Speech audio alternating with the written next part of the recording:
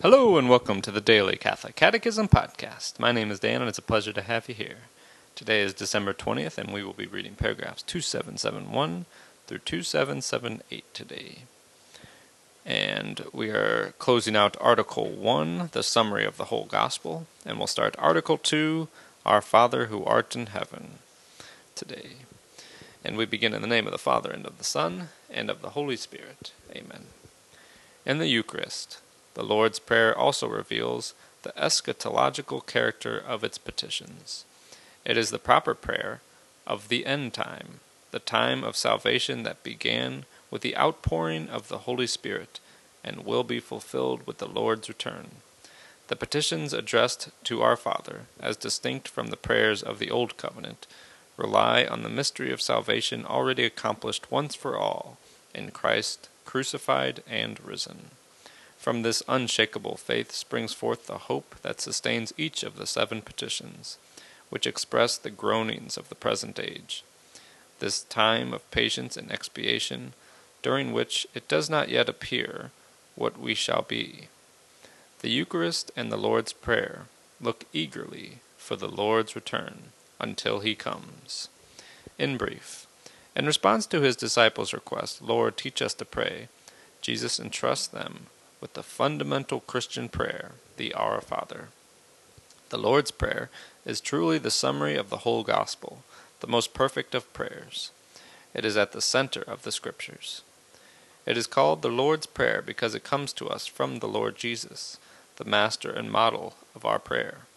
The Lord's Prayer is the quintessential prayer of the Church.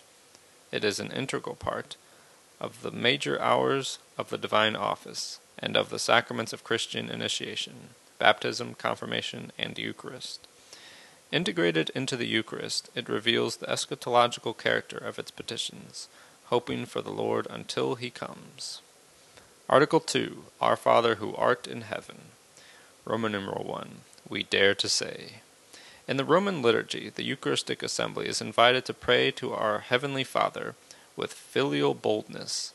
The Eastern liturgies develop and use similar expressions. Dare in all confidence. Make us worthy of. From the burning bush Moses heard a voice saying to him, Do not come near, put off your shoes from your feet, for the place on which you are standing is holy ground. Only Jesus could cross that threshold of the divine holiness, for when he had made purification for sins, he brought us into the Father's presence. Here am I, and the children God has given me. Our awareness of our status as slaves would make us sink into the ground, and our earthly condition would dissolve into dust, if the authority of our Father himself and the Spirit of his Son had not impelled us to this cry, Abba, Father. When would a mortal dare call God Father, if man's innermost being were not animated by power from on high?